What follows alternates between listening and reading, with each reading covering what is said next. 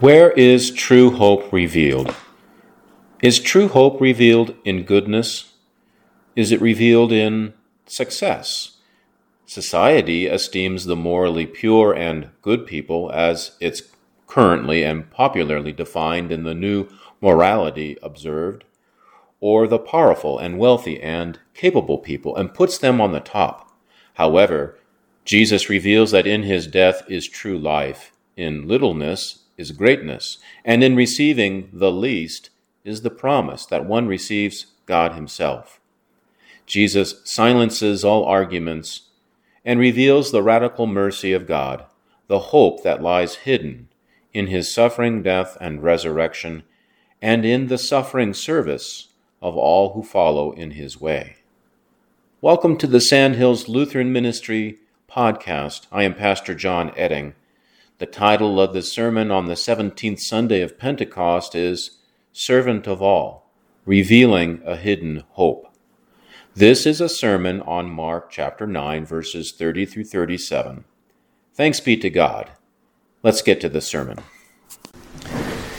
Grace be unto you and peace from God our Father and the Lord Jesus Christ. Amen. There is a brain test that I recently took to reveal whether or not, I know it's a dangerous thing to say, a brain test, but to reveal whether or not I am an active left brain thinker or a right brain thinker. It's a video you can watch, and the video, if you want to look it up on YouTube, is called The Horse Walking Illusion. And if you decide that you see the horse walking forward, then that reveals you're more left-brained. And if you see the horse walking backwards, then that reveals you are more right-brained, meaning that you're more creative and intuitive. Left-brained, you're analytical and logical. Well, so if you can trust the test, then it reveals that I decided that I saw the horse moving backwards. So if you can trust, again, the test, and it reveals that I'm more right-brained, I think that is correct, and I can live with that. I'm relieved, actually, because what if I saw the horse, just on the ground, on its back, itching itself? What would have that revealed? Or if I saw the horse sitting down, which somebody said, Pastor, horses, they only do that in the movies. So they don't actually sit down. But if I did see that, what would that reveal about myself? Well, probably not something I would like. I wish there was a test. On a more serious note here, I wish there was a test that could reveal where true hope is revealed. We sure seem to be in short supply of hope in the world today. I find that for myself that a steady diet of news can dampen my feelings and really warp my perspective on things. And I mean true hope, not hope that seems to disappear in the next news cycle, nor the hope that is false and lets you down. I long for the hope that keeps me buoyed up no matter the situation and no matter what kind of personal news that I am receiving. That kind of hope, true hope. And imagine that this hope is something that we would all like to possess. We are looking at our text from Mark chapter 9, verses 30 through 37, and I am inviting you to think about this central question. Where is true hope revealed? And by using this questioning method, this sermon will want to reveal the source of true hope for our lives that will then create and call forth a joyful willingness to serve. So the first question is this, in this questioning method. Is true hope revealed in goodness? Is true hope revealed in my goodness or in the goodness of others? Well, James is helpful here because in his optimistic word for the hearer in our epistle reading from James chapter 3, starting in verse 13 and then going through chapter 4, verse 10, he is crushing us. Here's an example.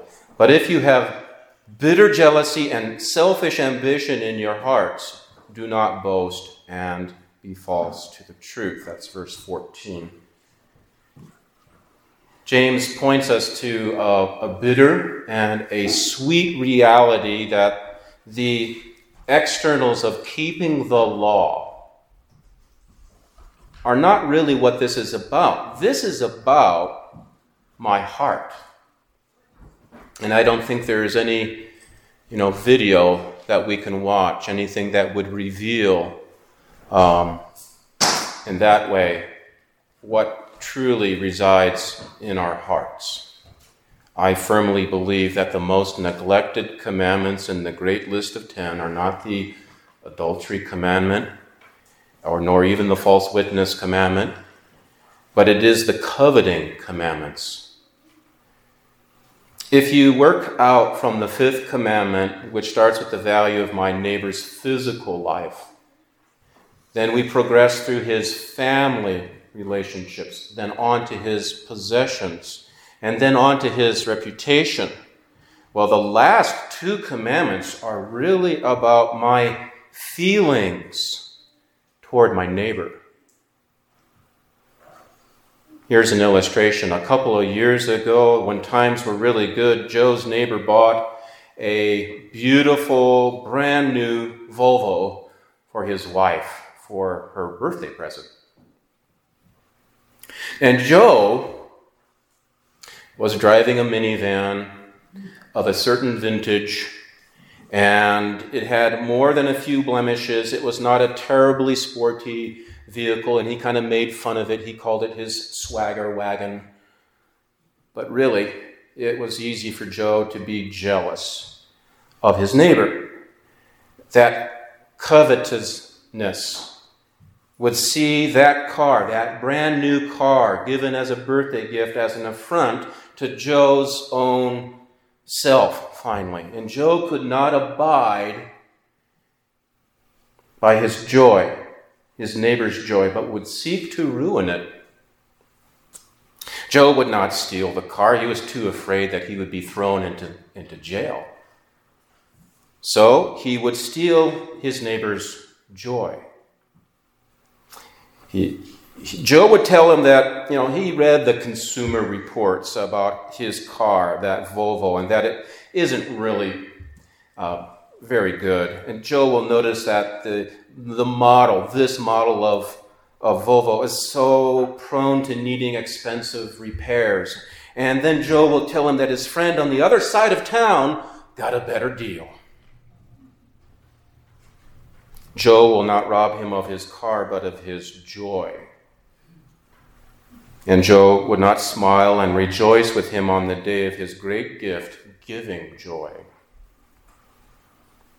The truth is that you or I might not steal from our neighbor or hurt him in the least, but you and I can harbor all sorts of crud against him or her in our hearts, and it will eventually show up. Even if it does not show up in your words, in your deeds toward your neighbor, it's still in my heart. It's still in your heart.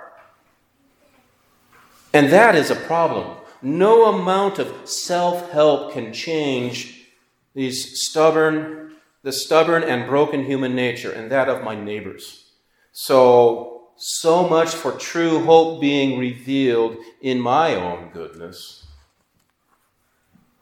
And Jesus is looking to reveal the will of God to the disciples. And Jesus is looking to tell his disciples about the will of God And finally, he gets his chance, and he makes this prediction of his suffering, his death and resurrection from the dead.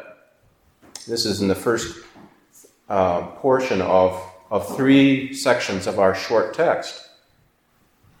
And this passion prediction in our text is the shortest of the 3 that Jesus has or offers in Mark, and yet it contains the widest scope. Jesus implicates not just the religious leaders or the ruling Gentiles, but all humanity. All humanity. All men, all humanity. So much for true hope revealed in the goodness of humanity. And the way of God, the ways of God are opposed to the ways of humanity, the gracious work of God hidden in his violent rejection by all. Our world is fascinated by things spiritual, and that tends to identify love with tolerance and replace forgiveness with acceptance. Our Lord's revelation, though, reveals the depth of the love of God. Jesus does not tolerate sin, nor accept it. Rather, he dies for it. That those who kill may be forgiven, that those who persecute may be loved, and those who live with a superficial understanding of faith and discipleship may be awakened to the depths of love and life within God's kingdom. So, true hope is not revealed in goodness, so is true hope revealed in success? We are incredibly success-oriented and stubbornly insist that success, as we measure it, is the measure of our life.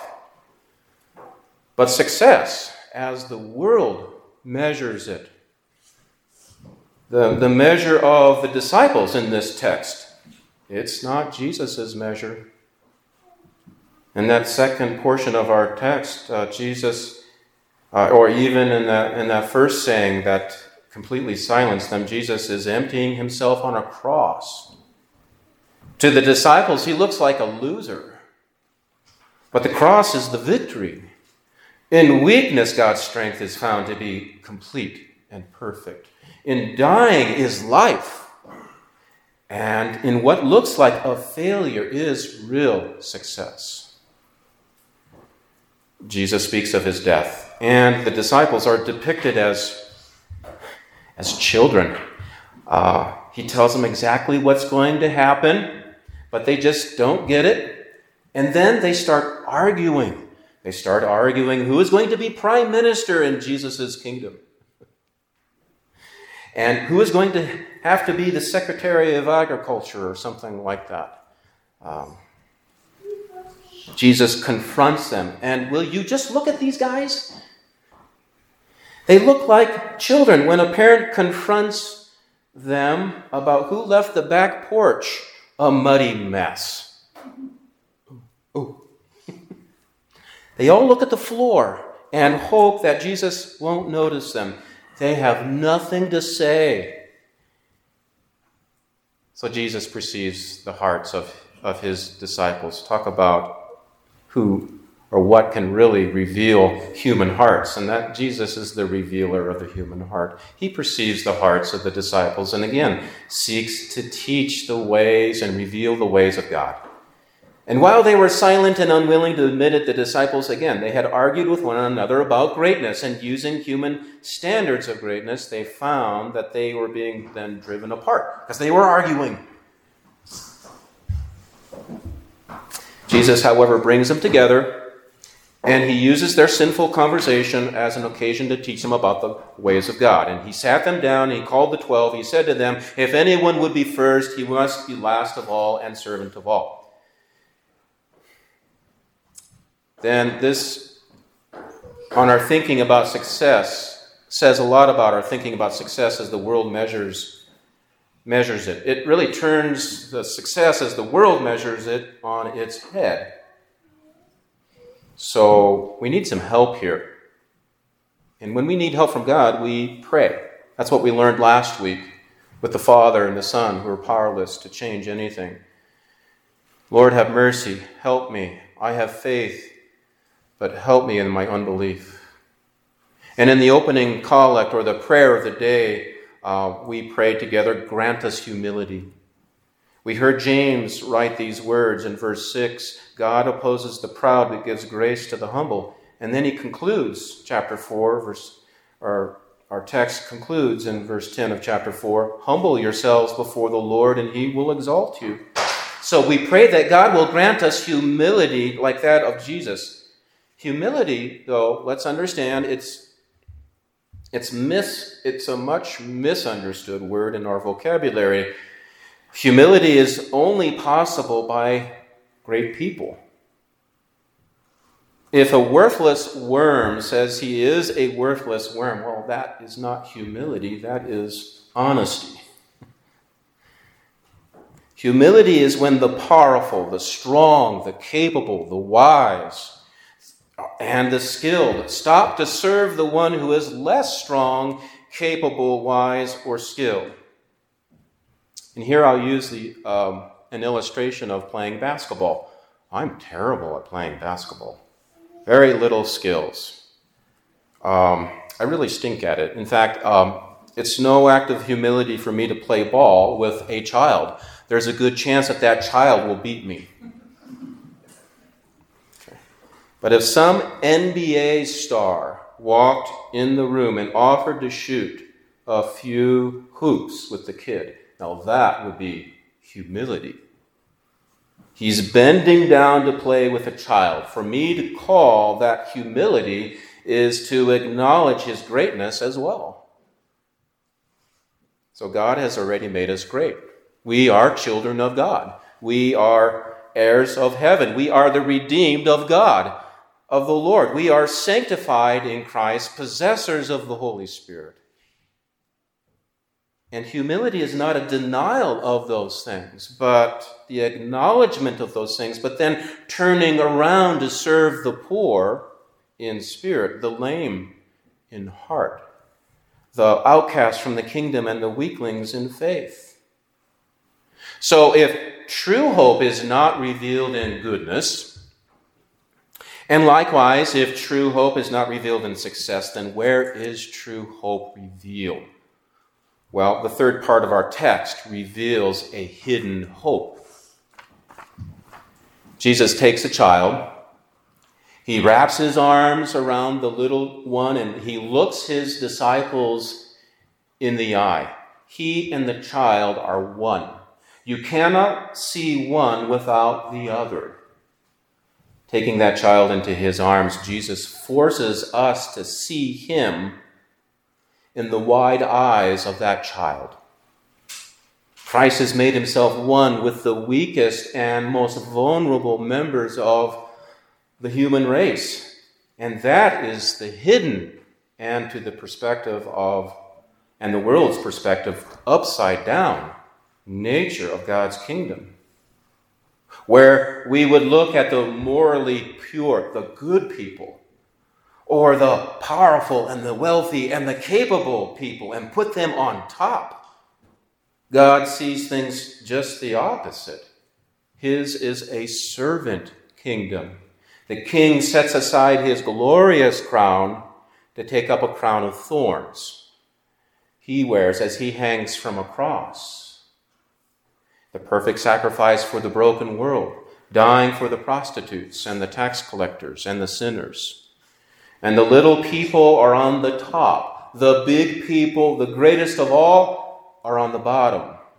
Jesus is the king of this universe, not because he has more power or more servants and wealth than anyone else, but because he gave them up in service to the world. Now that is the hidden and upside down way that his kingdom works.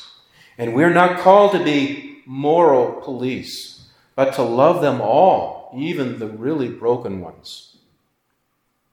And now, when we see the little one among us, be it a child, a person in need, a tearful face, a lonely face, a stranger, or a poor man, we are moved by the compassion of Christ to say that God cares about that person, and because God cares, so do I. And because God cares, He has put me here today so that through me He might love them the more. So Jesus offers the true hope that anyone could find. So let's recap. For in His death is true life. In littleness is greatness. And in receiving the least is the promise that one receives God Himself. I know most of us have had the experience of visiting some old saint in the nursing home or giving some respite to some caregiver and leaving that room then refreshed and uplifted. Even though the world would look at what we have done and thought it a waste of valuable time, the believers in Acts, they rejoiced whenever they had the chance to suffer for Christ. Think about that. They rejoiced. Being a servant, giving up, sacrificing time and treasure and talent for the kingdom of God, loving with His love is no burden, but the most joyful and the most hopeful thing that we do, for we serve with Jesus and we serve Jesus. The peace of God, which passes all understanding, keep your hearts and minds in Christ Jesus. Amen.